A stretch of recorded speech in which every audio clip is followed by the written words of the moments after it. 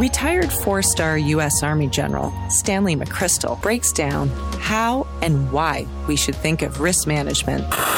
I'm joined by Nanaba Duncan, an award-winning broadcaster and advocate of underrepresented perspectives in journalism. She's the founder of Media Girlfriends. I'm joined by Jeff Jarvis, the author of Geeks Bearing Gifts, Imagining New Futures for News, What Would Google Do? I'm joined by Dan Gardner, New York Times bestselling author of books about psychology and decision-making, a bestselling author, associate professor at the Max Bell School of Public Policy, and former journalist and editor-in-chief of the Ottawa Citizen. Andrew Potter has some concerns.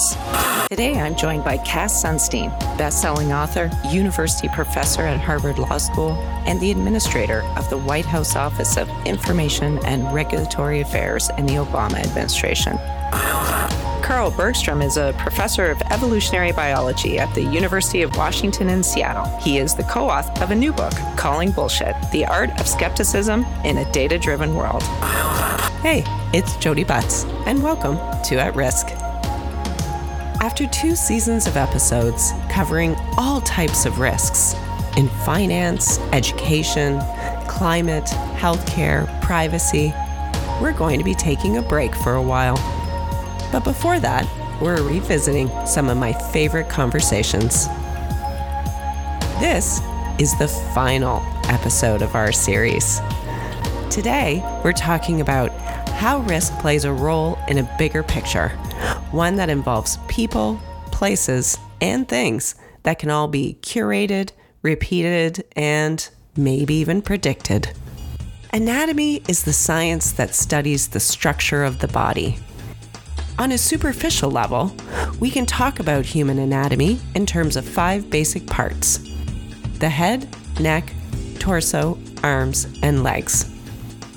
If we look deeper, we find 11 major organs working together to perform a shared function. And underneath all of that is a cocktail of chemical mixes that all keep the engine running. Like human anatomy, risk isn't all that simple.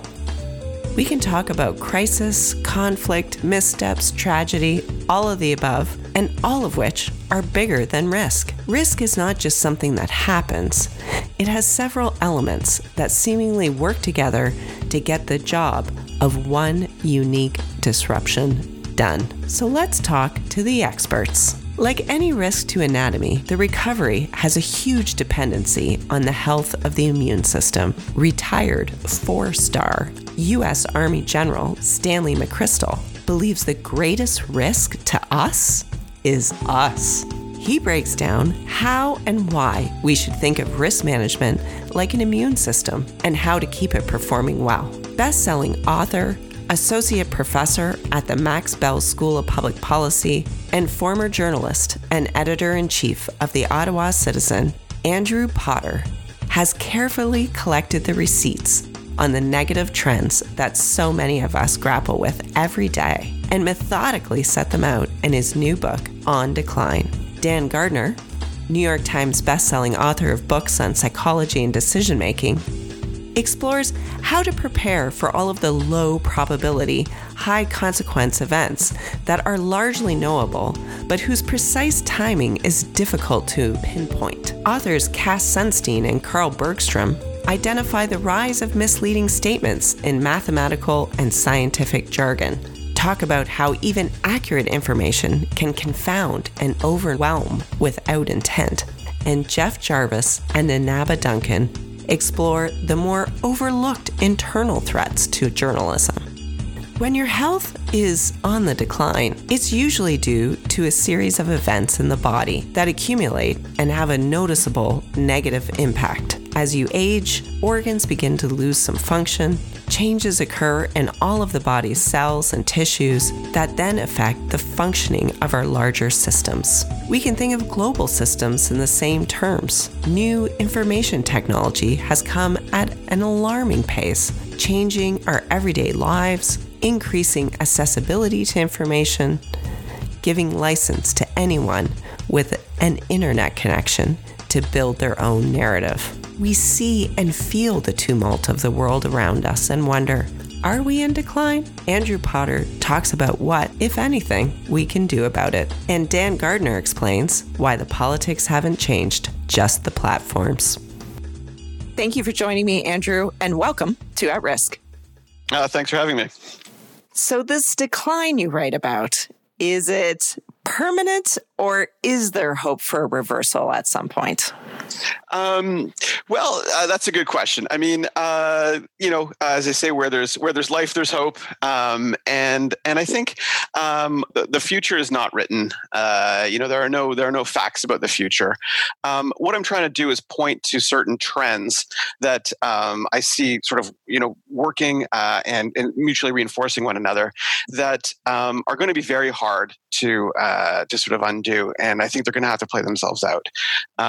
There are some ways in which decline might reverse itself, but I think I'm certainly suggesting that there is a long-term trajectory we're into right now that has a fair amount of path dependency at work that's going to be hard to reverse. And this may sound like a silly question, but just to kind of be clear, what are we talking about as declining? Like, is it civilization, our species? What? When I talk about decline, this isn't a Hollywood thriller, right? This isn't the day after tomorrow with suddenly the continent freezing over overnight, and it's not the moon exploding, and it's not aliens arriving. It's not any one big event. What it is it's a story of a number of phenomena or circumstances all coming together and preventing us from progressing in the way we always kind of thought progress would work.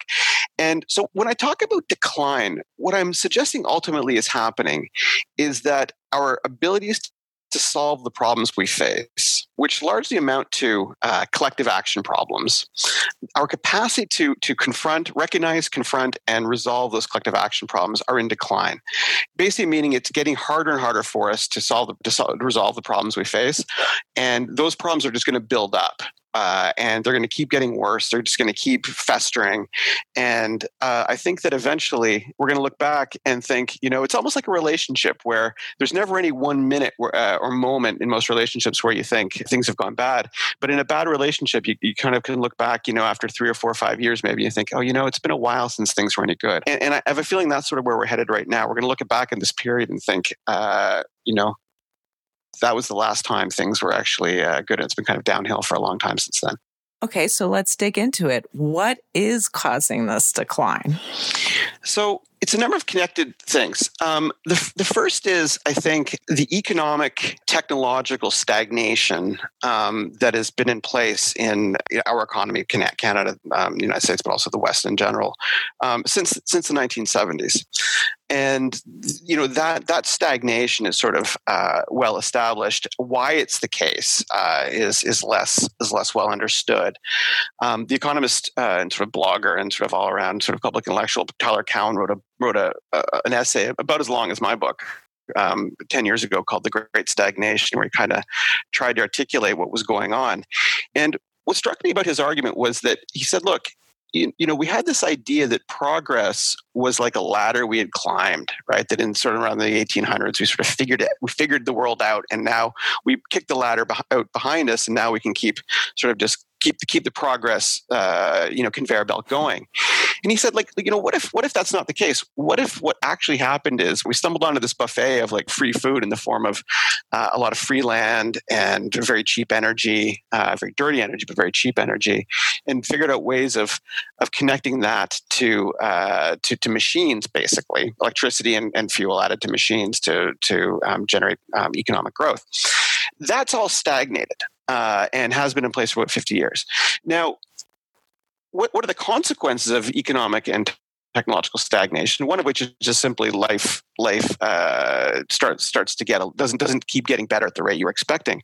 But it has a slightly more pernicious consequences, which is that one of the things we know about economic growth, one thing it does do is it makes us better people in the public sphere, in the sense that it makes us more open to immigrants, open to diversity, less risk averse, more open to risk taking, and so on. And generally, when you have this sense that life is going to keep getting better, there's going to be growth year after year, everyone gets a little less anxious and stops looking at their neighbors with a side eye or anything. When you do have economic stagnation, the opposite occurs, right? People start to look at their neighbors a bit warily, start to get a little more suspicious of immigrants and diversity, and that generates political polarization. When you add into that when you pour onto that the fuel of the internet, social media in particular, and Twitter in particular, which simply catalyzes and exacerbates these, you get a self-reinforcing system of political tribalization and polarization that makes basically democratic politics quite difficult. And if we understand progress as essentially the capacity to resolve collective action problems solve problems that are in the public interest by sort of overriding people's private interests, this combination of basically economic stagnation, slow growth, political polarization, and increased tribalization is preventing that. One of the things that I often feel is missing from our political discussions are clearly articulated goals. We didn't really have a goal with the pandemic. We sort of defaulted to hospital capacity. And I think we see this across all sectors. I'm picking on politics right now. And, it's something that is certainly being discussed, which is positive. So, in the private sector context, we talk about, it's being framed as purpose, but this idea, it's more than just shareholder value. You have to look across all your stakeholder groups. In the charitable sector, it's, leading to extinction. We don't start a food bank and hope that the food bank has a great, 50-year run.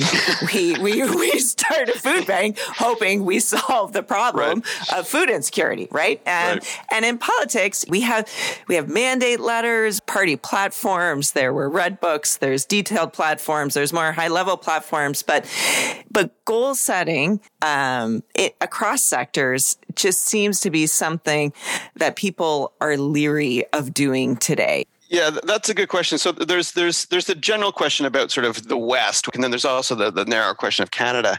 I agree.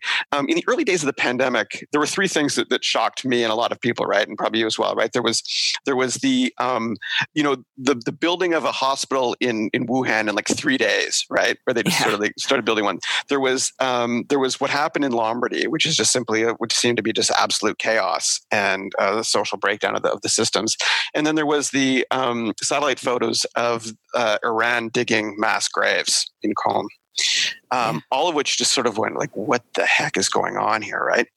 And like, I'm one of those people who kind of walked through the pandemic until that stuff started happening. I was like, oh my goodness, like this is actually going to get serious. I'm inclined to give everybody a bit of a pass for those early days, up to and including the World Health Organization. There's a lot of fog of war stuff that goes on. What strikes me though as a little more disturbing, and I agree with you that we have trouble focusing here in Canada in particular. I mean, it seems that every time something goes wrong, somebody calls for a national strategy on something, right? But Canada is actually a country that's very bad at executing national strategies, partly just because of the nature of the country, partly because of our institutions. But I agree with you. We had trouble sort of focusing on any kind of goal. And the one that struck me that we didn't do a very good job on was the whole testing and tracing aspect of the pandemic. Because when the pandemic sort of started, there were these really good pieces that came out about what South Korea had done and what Taiwan had done and so on. And I had this, I guess, highly naive view that what was going to happen was teams of Taiwanese and South Koreans were going to like sort of fan out across the globe and visiting all these countries where the pandemic was arriving, and they would give you like South Korea in a box or Taiwan in a box, right? They would say, "Here's the app, right? Here's how you test, trace, and isolate." I really thought that this is just how they were going to do it, right? There was like this plan that they would just hand people, right, with like an app. Even setting that aside, what struck me is just how in a country like Canada, everybody is hell bent on learning every lesson independently. And I can give you one example, right? Which is that here in Quebec, now Quebec quite notoriously had a couple of very bad first and second waves, right? But Quebec did something extremely good in its third wave. And by the time the vaccine came out, it set up an amazing book a vaccine portal, right? You could go into Click Santé, book a vaccine, and it would automatically book your second vaccine for you. And it would, tell you where to go and when, and you'd show up and did it. Meanwhile, 200 kilometers away in Ontario, a Twitter account called Vaccine Hunters is, frantically, pulling information about where vaccines are available. And people are like, I had friends in Toronto tearing up to Acton or driving to Sarnia or whatever to get vaccinated, right? And what continues to make me crazy is, why didn't Ontario just ask for the source code of the Click Santé website and change everything to English and build the website, right? If federalism is not about, experimentation and learning from, and sharing best practices quickly, what's the point of it? Okay. So, in a great piece in the Hub, you talk about how we're living the tombstone mentality right now. And you give the example of the March 2021, funding announcement, for the Sanofi vaccine manufacturing plant in Toronto. To just explain to listeners how not only is that an example of the tombstone mentality, but it's kind of like tombstone mentality to the exponent too. Yeah, exactly. It's deja vu all over again. And it's also, by the way, if I can make a plug for the value of history, it's also a powerful illustration of the importance of knowing your history, because the history is not past. History is what makes us today. History is right now. So the government announced that they were going to put money into Sanofi in a facility in Toronto. And some years down the road, this is going to allow Sanofi to expand the facility so that some years down the road, it becomes a major hub of vaccine manufacturing. And in the event of some future pandemic, that means that Canada will have a domestic capacity for manufacturing vaccines. That is obviously a great policy. I am thrilled that they're doing it. But you need to know the history to realize how absolutely tragic that announcement was. And there wasn't nearly enough attention paid to that announcement. It was so unbelievably important. The history is that the site, the very site that Sanofi is on, was once Connaught Laboratories. And Connaught Laboratories was created in the early 20th century by a University of Toronto professor who was responding to pandemics occurring in Canada, which were killing Canadians at a horrible rate, despite the fact that there were available treatments and vaccines. They were available in the United States, but Canadians couldn't afford them or couldn't get them for various reasons. And this humanitarian fellow said, we need Canadian vaccine manufacturing capacity. They ended up creating Connaught Laboratories. Connaught Laboratories did amazing work over the years for decades. And that's a Canadian source of domestic vaccine manufacturing. But of course, by the time you get to the 1970s, the 1980s, pandemics and the threats of some virus popping up and ravaging the land starts to feel like one of those things is in the distant past. It no longer starts to feel like an immediate threat, right? Smallpox has gone away. Polio has come and gone. The influenza pandemic of 1918 is ancient history. And guess what happens? Well, at that point, it seems pretty reasonable that you would Connaught Laboratories. Why would we continue to fund that, right? So it gets privatized. And I suppose from that perspective, and I'm not going to suggest otherwise. I wasn't saying at the time, don't do this. But I'm sure it seemed like a reasonable thing to do. Well, the consequence of that was that we ended up not having domestic vaccine production capacity when the big one came. And so the announcement that the government made in March of this year was basically saying, oh, oops, we got rid of that preparedness. And now we're going to pay to get it back. The one thing I will say about the United States is that they do have a preparedness culture. I mean, obviously, they're human beings and they suffer from the weaknesses of all of human psychology, and they have, a really fractured politics layered on top of that. But they do have a PrEP Act and BARDA, where they're constantly looking at new innovations to deal with all kinds of horrific events, from chemical warfare to nuclear meltdown to, catastrophic tsunamis. But getting to this idea of the WHO, right? It's okay, a royal commission or a university initiated, large review. What are the right expertise, to have around the table to look at these types of events and not just kind of narrowly zero in on the pandemic that just happened? When you have an enormous thorny problem like this, I mean, this is really huge, right? This is really complex. Before you get into the weeds like that, the very first thing I would do is say this: what's the goal? Yeah. Such a clarifying, magnificent, simple little question. For the purposes of our book, we interviewed Frank Gehry, the architect. And of course, Frank Gehry is, this magnificent architect. He's a genius, and he's the kind of person who, you would expect you just give him a blank check and you say, Frank, whatever you want, just build whatever you want. That's not how Frank Gehry operates. When a client comes to Frank Gehry, he always asks, I love this: why are you doing this project?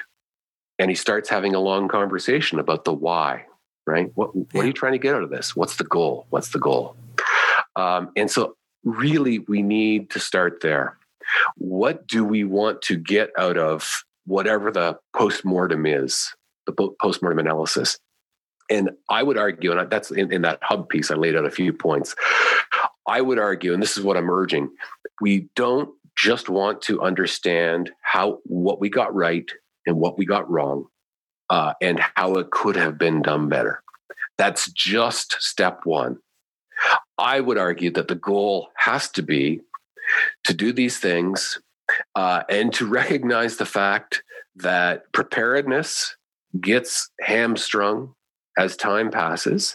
And therefore, we also have to ask, how do we prepare in such a way that it doesn't get undone in the future when our sense of alarm has faded? And number two or three, or whatever number I'm up to. So I would also insist, please, it's not about, as I said, it's not about a COVID-like better preparing for a COVID-like pandemic. It's not about better preparing for a pandemic. It's better preparing for low probability, high consequence events.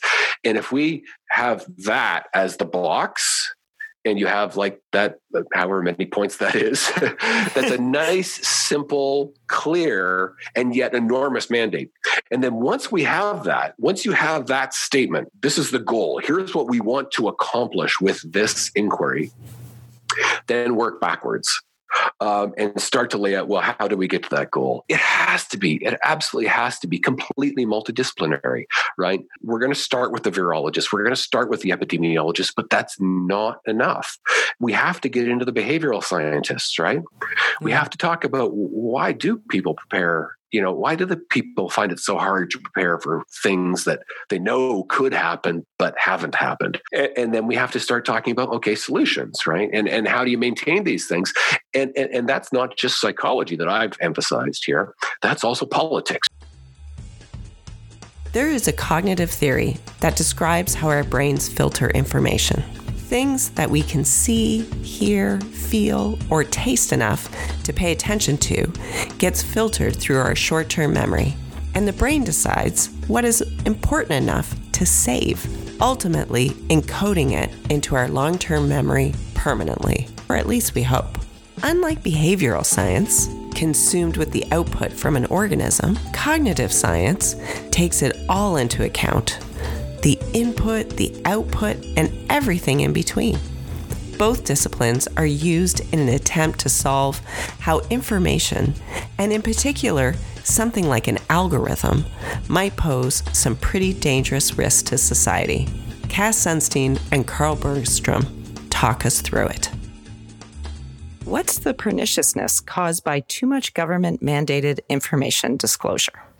There are several perniciousnesses. One is you can just confuse and overwhelm people. So if you give people a ton of paper or a ton of words, it might just baffle them and it might not have the desired impact.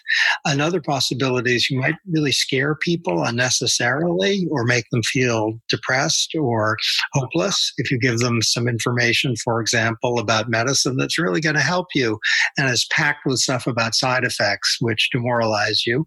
And a third possibility is if you give people information, it might be that an activity that they're enjoying, like going to the movies and eating popcorn, is less fun. So to be very careful about whether an information mandate is going to impair or ruin an experience is a really good idea for policymakers. When I think back to about 10 years ago in the policymaking universe, there was so much promise around transparency. We felt like it was going to accomplish so much. Has it accomplished anything? Yeah, a lot. So there are things involving environmental risks where governments have publicized who are the biggest polluters. And transparency has been extremely effective in some countries in encouraging polluters to emit less. With respect to greenhouse gas emissions, transparency is on balance a good thing. It can trigger public concern and it can trigger feelings of conscience. When people get food that has calorie labels in it, there's transparency about that. The record is that the record we have so far, early days, is that this can be a big benefit for public health.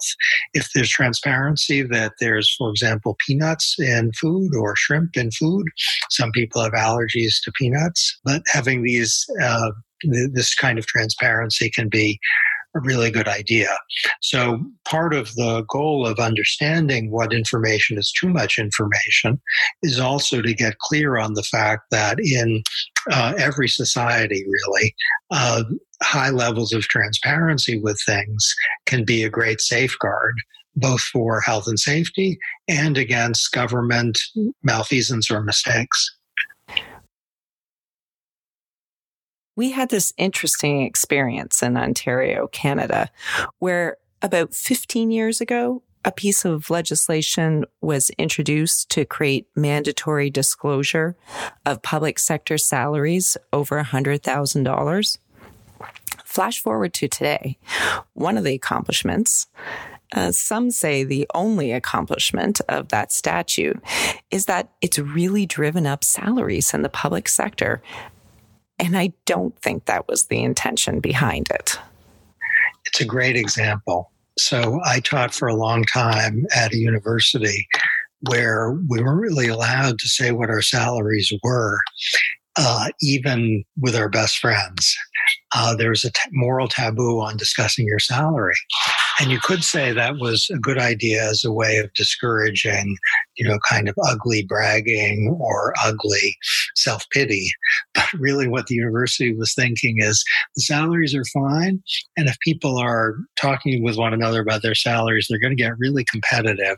And it's going to be a kind of arms race among faculty members for more and more money. And that's really not good for anybody.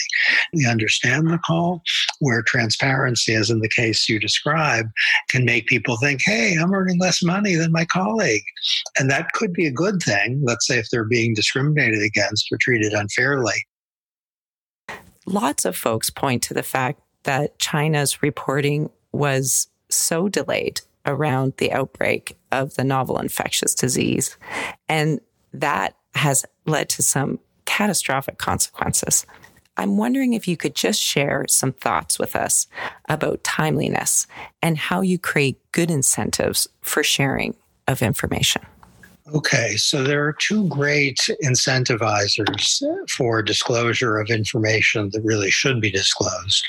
One is democracy, and the other is free markets. So in a democratic society, it's generally understood that sunlight is the best of disinfectants, as a judge once wrote. And it's also understood that if people keep things secret, there might be, when things are working well, hell to pay, unless there's good reason to keep the thing secret, like national security or privacy. So a well-functioning democracy with freedom of press and civil society can work against, let's just say, unjustified secrecy. It's not perfect, but it's pretty good. In free markets, if a company, let's say, is selling a product, being secret about the fact that it has some side effect or it has some hidden terms that you're going to get hit by only 6 months in, or let's say the product kind of breaks down in a hurry and the company either doesn't disclose that or lies about that. If the system of competition is working well, that's going to get out pretty quick, and that company's not going to do very well. So the fact that in free markets, products that succeed tend to be revealed as better than products that fail is a tribute to the transparency forcing impact of free markets. In societies that don't have free markets, and certainly in societies that don't have democracy or something close to it, let's call it self-interested or harmful secrecy is far more likely. You are also a Bloomberg opinion columnist, and when we were still very much gathering data to better understand the threat of COVID-19, you published an opinion piece on the dangers of probability and neglect, which is when we ignore the likelihood of occurrence. We now have a lot more information about this virus. This is a show about risk, and as a policymaker, what can be done? What might the guardrails be to keep the risk discussion grounded in math and science as much as possible, and less so in emotion and experience? Well, I worked on risk really for 4 years in the U.S. government. I was lucky enough, or cursed enough, I think lucky, to be overseeing risk regulation, among other things, in the United States, subject, of course, to the president's direction. And the greatest safeguard I saw against, let's say, underreaction and overreaction to risk consisted of an insistence on putting the experts not only kind of in the building, but in the room. So when decisions are made about, let's say, a potential pandemic or about climate change or about air pollution or about highway safety, to have people who you don't even know what their politics is. All you know is that they're specialists in the area is essential. The two offices in the White House apparatus that I most loved in my heart of hearts were the Office of Science and Technology Policy and the Council of Economic Advisors. And it's because the Office of Science and Technology people, they were data people, and you couldn't predict what they'd say.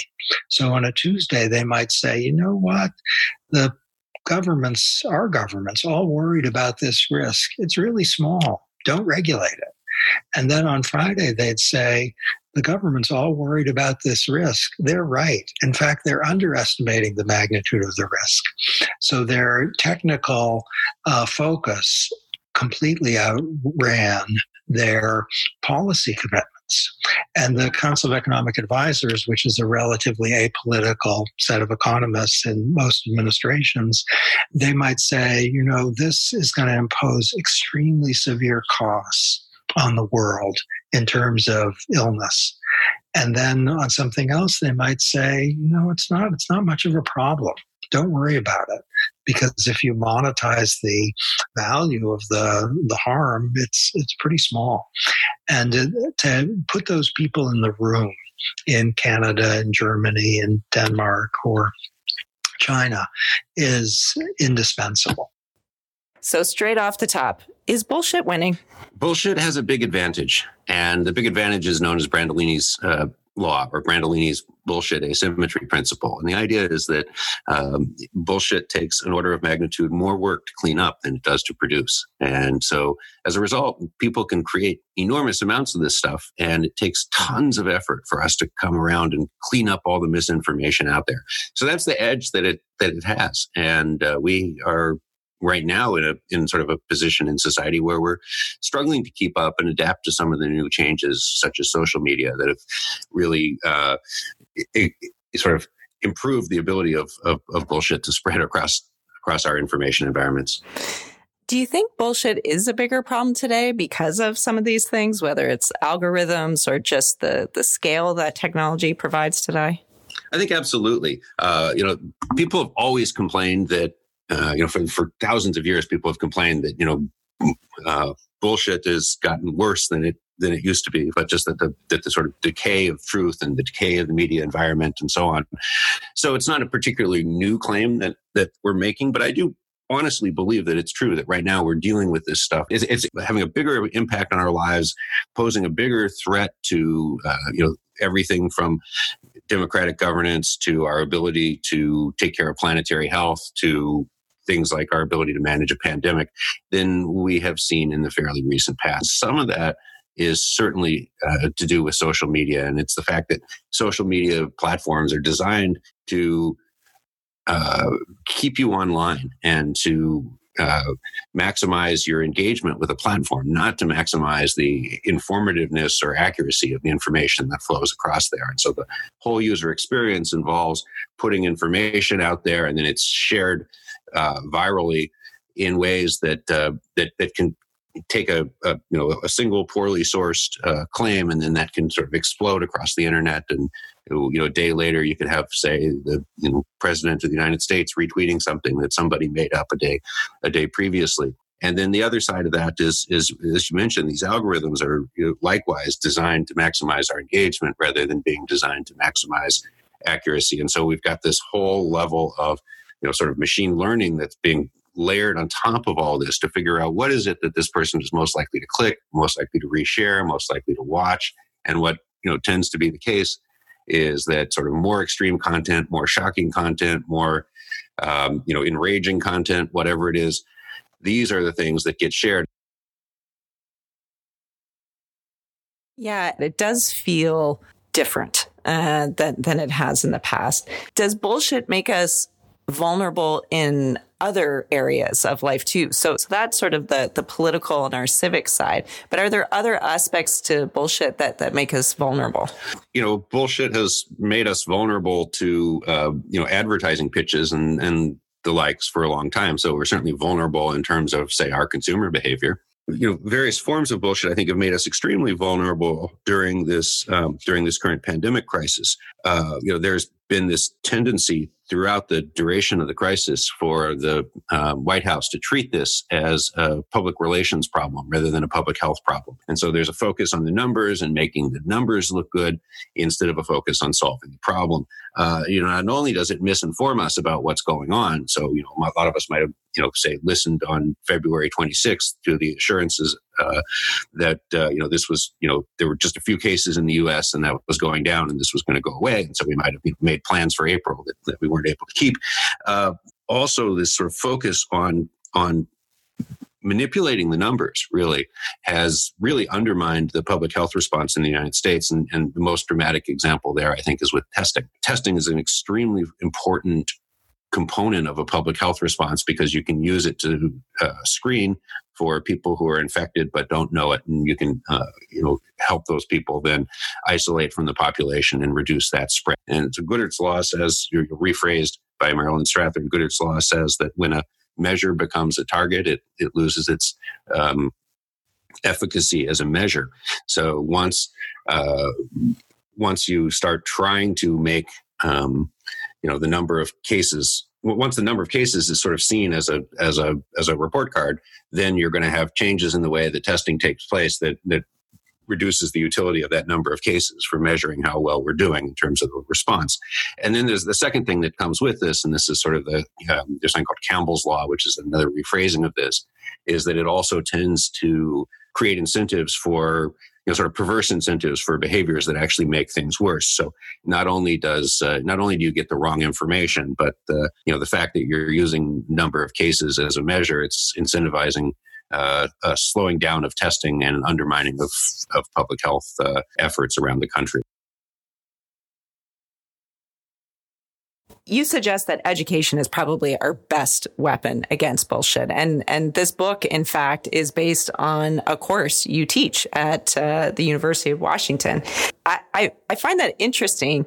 I'm a lawyer by training, and, we used to look to the law, right, to manage our bullshit problem. Why do you think education is the better solution today? Well, I think that, when I try to think about how are we going to deal with bullshit problem in general, and you can think about social media in particular or more broadly, and I sort of see various pillars on which you could ground something like this, so you could imagine tech solutions. So you could imagine using artificial intelligence to detect fake news and block it or something. I'm very pessimistic about this because I think that those problems turn out to be very, very hard. I don't really trust the incentives of the platforms to do this well. And there's potential to use sort of adversarial techniques. If you can make an artificial intelligence that can detect fake news, you can make an artificial intelligence that can make fake news that the detector doesn't detect. And so I don't think that's where things are going to go.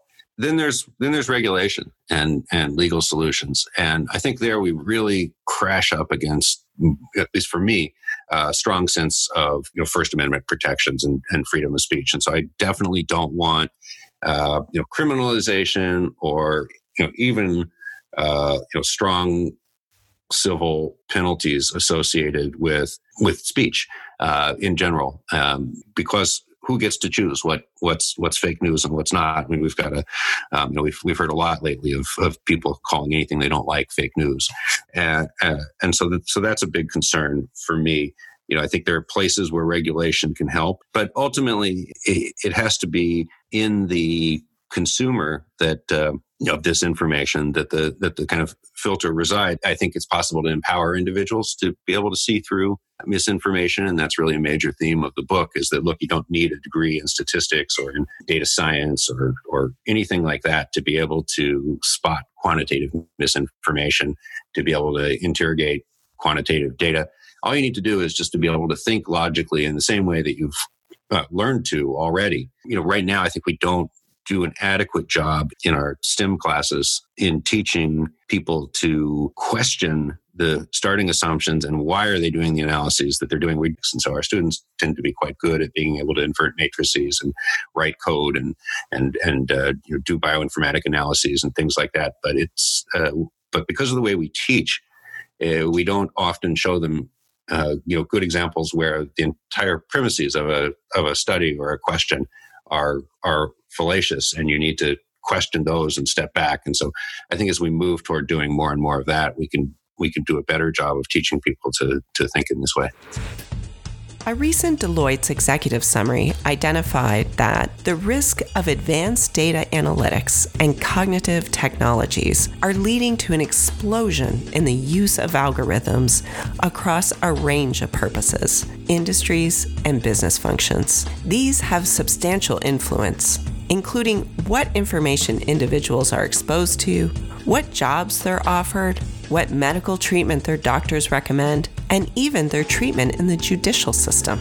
Though the initial programming intent was one of objectivity and infallibility, we've already shown that these black boxes are vulnerable to risks, such as accidental or intentional biases, errors, and frauds.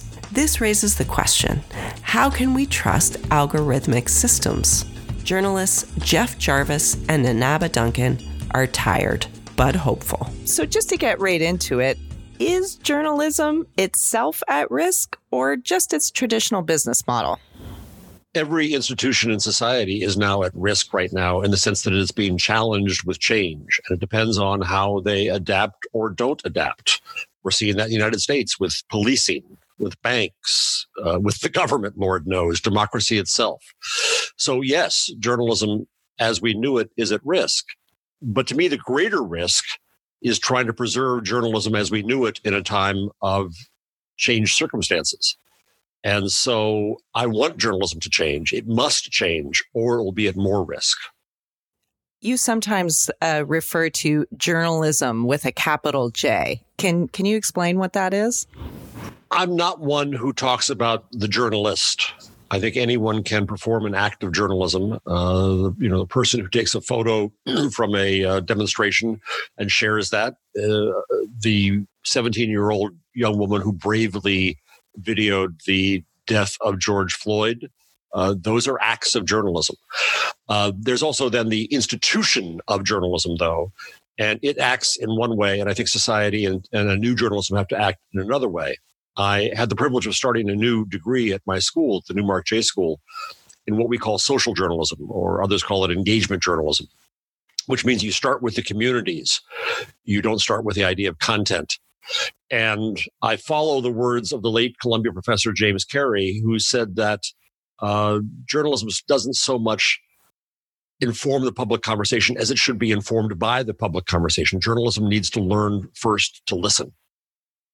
There was a great article in a Canadian magazine, The Walrus, and full disclosure, I chair the board of directors of The Walrus. But this particular article was about Russell Smith, and he used to write for the Globe and Mail here, and he was invited to depart. He was talking about the algorithms that he saw that was so core to the Globe and Mail's strategy. And he wrote this. He said, algorithms that tell us which topics are trending don't merely reflect trends. They can also help create them. Is that just bad listening? Yes, well said. By the way, I love The Walrus. I'm a Canado-phile, and every time I'm in Toronto, I buy a copy. Yes, I hate trending topics because they're, first and foremost, they're meaningless. If you look at a trending topic on Twitter or Facebook, only a tiny, tiny percentage of the whole actually sees that. The problem here is that it's the reflex of mass media thinking.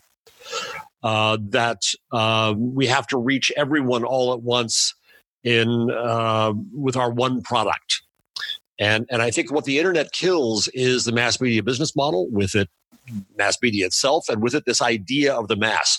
But we don't get rid of it in our conversation. So you see headlines all the time that says, Twitter says, or Twitter is going nuts over. There is no one monolithic Twitter. Twitter is nothing but a collection of millions of individual voices. And the hard part we have to learn now is how do we find and listen to and amplify those voices that are worth amplifying.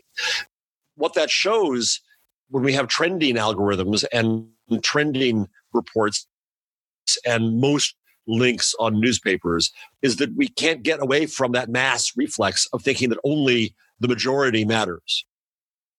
It's Carleton University's 75th anniversary, and the theme that they've chosen for their online event is journalism in the time of crisis. Why is journalism in such a crisis in your view? Journalism has been in a crisis for a long time, but we're just seeing why in this moment. A lot of people are more aware of, I guess, the toxicity of white supremacy and what it means and what it can do. And right now, the crisis really has to do with the idea of objectivity. Because the question is, whose objectivity are we talking about? And for many of us in journalism, getting into journalism, at least for people of color, I'll speak from my point of view because that's all I can speak from, is that you very quickly get the idea of who the audience is and who the reader is. And usually that person is white, unless there is something else really specific that we're talking about. I don't know, like Ramadan or Caravana. Do you know what I'm saying? I do. And so these are the conversations that a lot of us are having with each other. Just, for example, the idea that some people have been told to think of when you're trying to do a national story, think of Susie in Saskatchewan. And who's Susie in Saskatchewan? Susie in Saskatchewan is a white woman and likely is maybe middle to upper class, right? She's got an education. She's straight.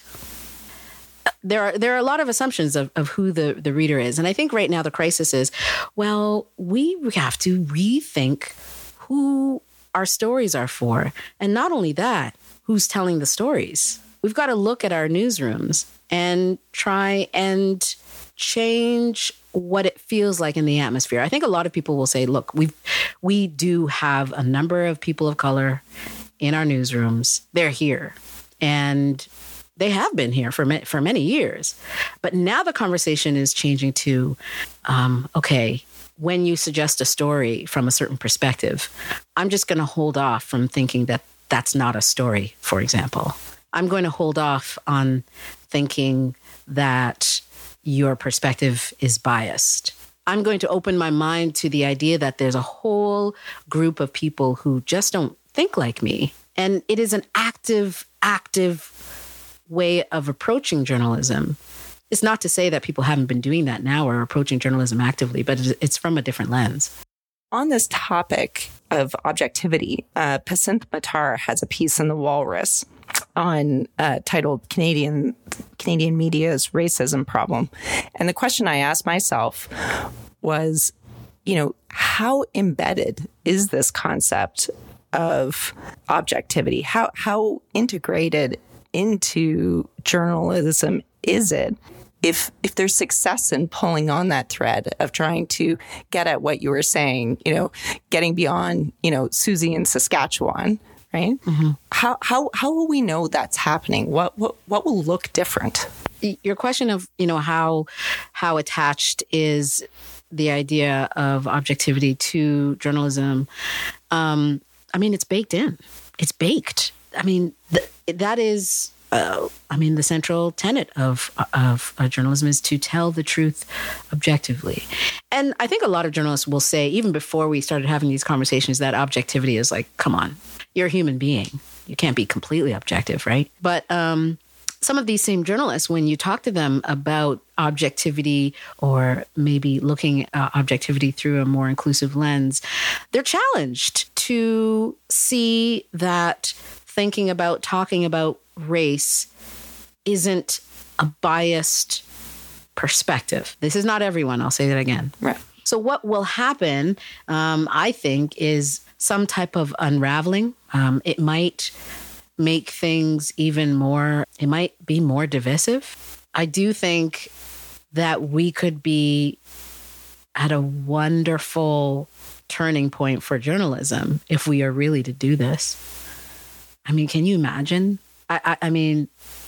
It's uncharted territory, right? It's completely uncharted territory. If you want to talk about Pacinth's article, when she was in the streets talking to young Black men in the U.S., it would mean that she would just say to somebody, "Oh, I talked to these two men, and their names are X and Y," and not, "Well, are you sure that those are their names? Have you verified?" Those of us who have to come up against these kinds of comments know is that a lot of us always say to each other, would you say that if we were talking about something else and it had nothing to do with race? Like if it was just a streeter and somebody said that, somebody told you about an experience, would you say to them, like, did you verify that with the police? Okay, let's talk about the journalism workplace. Tell us about your research. What I'm interested in is the experience of leaders of color in Canadian media. To add the goal of trying to stem systemic racism or prevent it or any of those things as a person of color onto your job as leader, I suspect is very burdensome. And the reason why I suspect it is because even as just a person working in the newsroom or a person who's not a leader in journalism, it's burdensome. Yeah, right. Right? Right. But I even found that there was a time when if I had a Black guest, I would get kind of fumbly and weird. This is going to be pretty nuanced, but I'm going to try to explain my struggle. I would be met with a Black guest. And because I wanted to be perfectly honest, because I would want to kind of give them space, serve them as a fellow Black person, I would wonder if I was doing the job right, being too hard. I wanted to make sure that I served them well in the questions. Like if the Black community was listening, I would try and bring questions that would be coming from my perspective. Like I would actively try to think, don't think of Susie in Milton or whatever. Try to think of somebody who was maybe either in this person's family or like another person. Like what would a Black person ask? And hello, I'm a Black person. So I go inside myself and I go, so what would I want to know? You know what I mean? And like what that tells you, or what that tells me, is that for a long time, I've not been coming from the perspective as a Black person. I've been putting on this other thing. Wow, that's profound. It's weird is what it is. And so it makes me understand why some people, they just leave. Right. They just leave the industry because it's too much. Because sometimes when they try to go from their perspective, they're being screened for activism. Over the span of this COVID pandemic, the general population was exposed to piles of medical studies, press releases, scientific information, healthcare advice, and a bit of information overload. But we also got to know the intricacies of the anatomy of risk. In that front seat, a lot of us were sickened both physically and morally. One point of serious discussion was the concept of immune deficiency. The idea that not everyone could just get the vaccine and get over it. That there were people who were immunocompromised and had a weakened immune system that prevented them from fighting off invading pathogens. Retired 4-star U.S. Army General Stanley McChrystal wants us to think of risk management like an immune system to protect us from future pandemic, health, climate, and society. You use this metaphor of our risk immune system. Why is that metaphor helpful? How did you settle on it? Well, it's interesting backstory. Some years ago, I started teaching at Yale University, and I never taught before, but I'm up there preparing class, and a young lady walks in, and she's an immunologist at Yale, brilliant lady. And she came in and she said, I want to talk about the human immune system. And I just looked at her because I knew nothing. And she said, I think it's the same as counterinsurgency, which I had been involved with in Afghanistan. And I said, how could they be the same? And she took me through an initial class on the fact that the human immune system is this miracle that we all have, and it detects the risks coming at us. It assesses each risk to determine if it's dangerous to us. It responds to those risks, and it learns from it. And it does that about 10,000 times a day to microorganisms that assault our bodies that would otherwise make us sick or kill us. And yet, Jodi, you and I don't get up in the morning worried about our risk immune system. We don't try to jumpstart it and say, I hope it works today. We just take it for granted unless it doesn't. And then if you think about it, the risk immune system doesn't really spend our human immune system doesn't spend time worrying about the risks out there because it can't do anything outside the bounds of the human body. So instead, it prepares itself, makes itself as healthy as possible to come to deal with whatever does show up. We started thinking about that in terms of overall risk because they did a poll some years ago about chief executive officers of major corporations, and they asked them, what are the biggest threats to your company? And they each listed about 10. And they were almost all external threats, things that can happen in the market or the economy or the outside world. And yet when they looked at big organizations like corporations that failed, most of the time they failed because of some internal weakness. And it was interesting because we tend to want to look around the corner, under rocks, in the dark, and try to predict what threats are going to come at us exactly when and what they'll look and feel like. And in reality, if we make our own organization stronger, if we build up the risk immune system that every organization has naturally, and it's at some level of health, we can be a lot more resilient. That's so fascinating. I really enjoyed the book, and I really I found the metaphor very helpful as an entry point to really think about risk and to, as you bring out in the book, you have these dials and you can work on them. Is there any early warning signs that maybe your risk immune system isn't as healthy as it should be? I think there are plenty of warning signs if you check it. And what we have is 10 factors, which we call risk control factors, which make up the system. And they are things such as the health of communication inside an organization. The narrative, is everybody aligned on a common story of what we are and why we are that? Our ability to use technology, how adaptable are we? Our ability to act, can we overcome inertia? Our ability to bring in diversity so that we get differing perspectives, our ability to overcome biases, our ability to adapt when needed, and of course, leadership, which sort of pulls them all together. And you say, well, I won't know until the crisis whether my system is working right, but that need not be. In fact, we can check inside our organization how good our communications are. We have a lot of ways you can check communications. We can do hard looks at diversity. And when I talk about diversity, I'm not talking about just gender or race or age. I'm talking about perspectives and experience, which really make up critical things.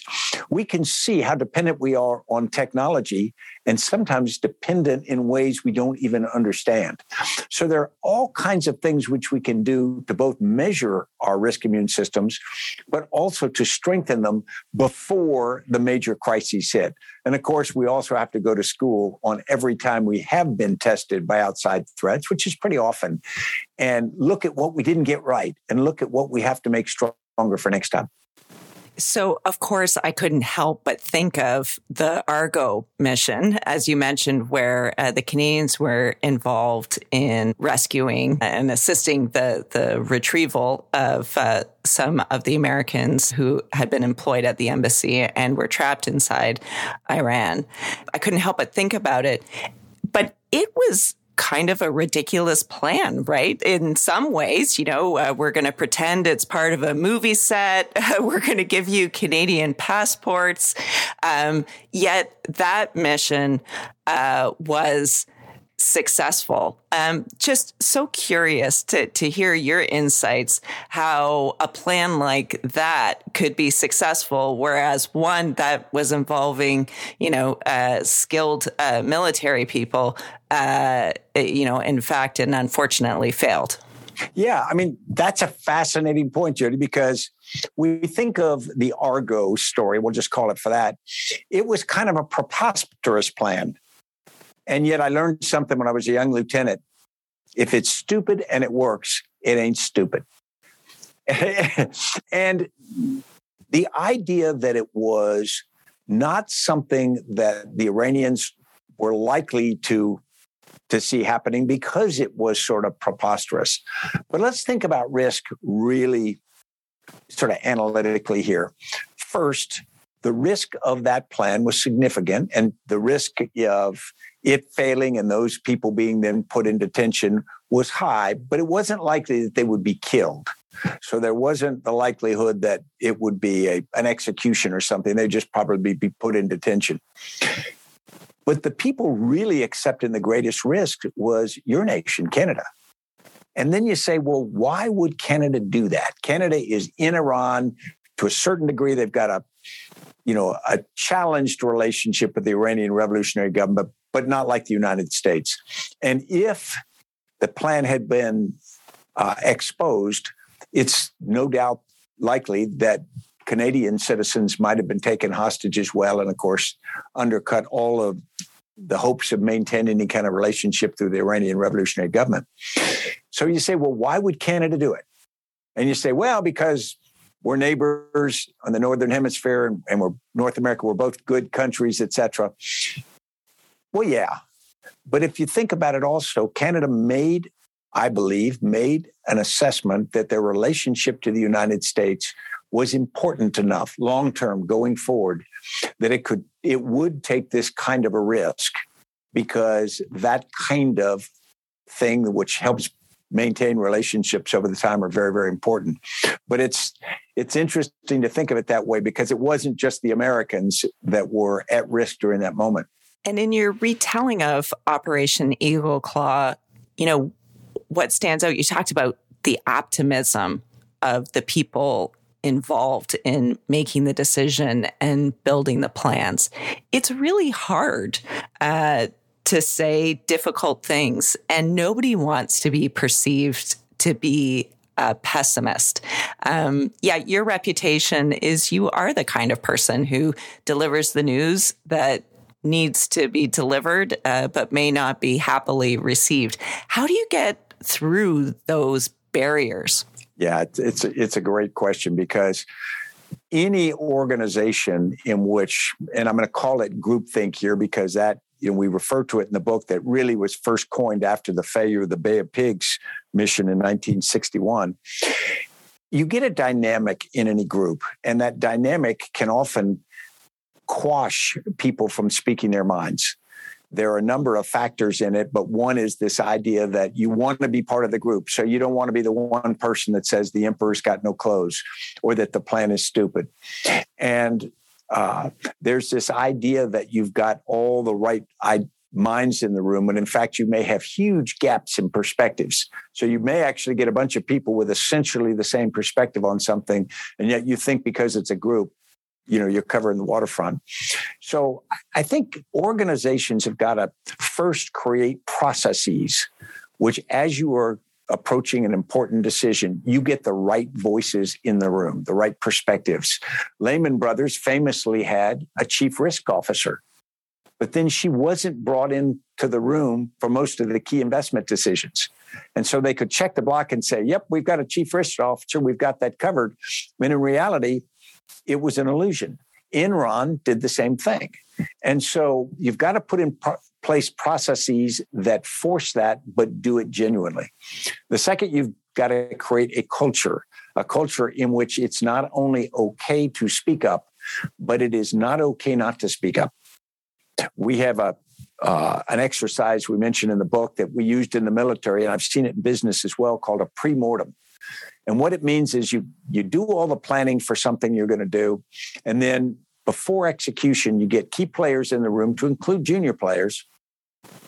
And you say, okay, I want everybody to assume that we have failed. Now, tell us why we failed. And start with the most junior people in the room. And this is the important part because you don't want to pollute their thinking with what more senior people will say. And you say, where did we fail? And every once in a while, you'll have just this incredible epiphany.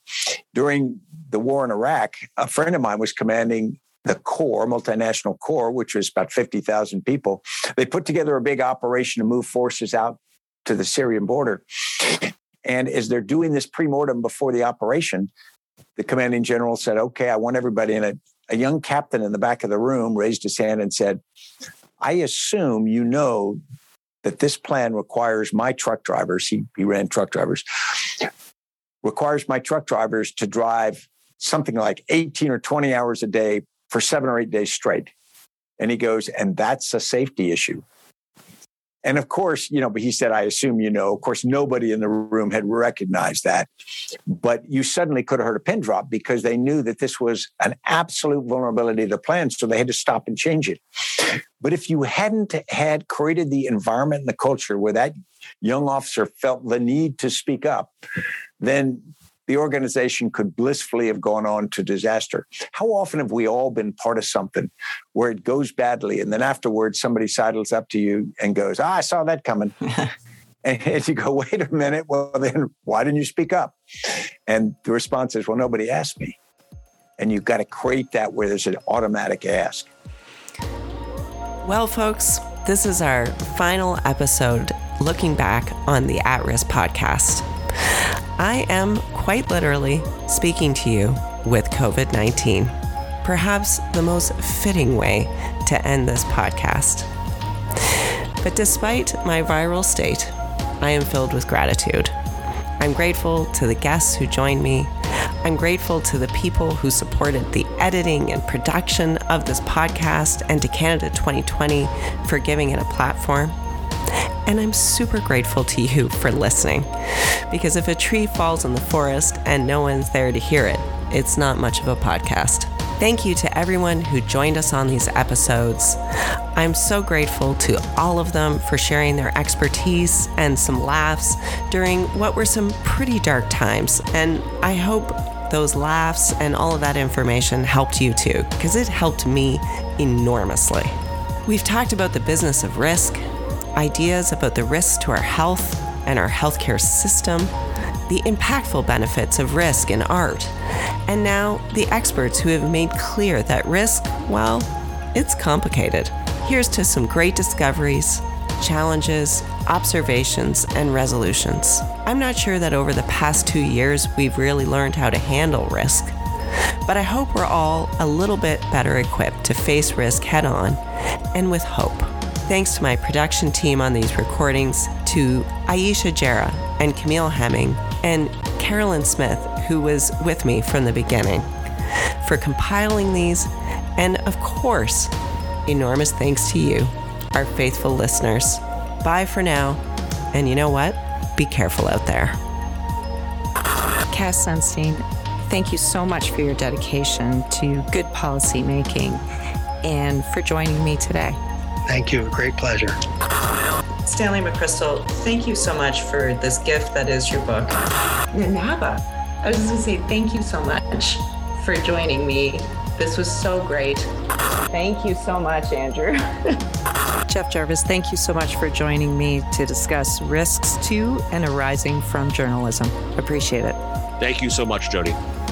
Sometimes you have to thoroughly understand what something isn't to understand what it is. So thank you very much for your book, Carl.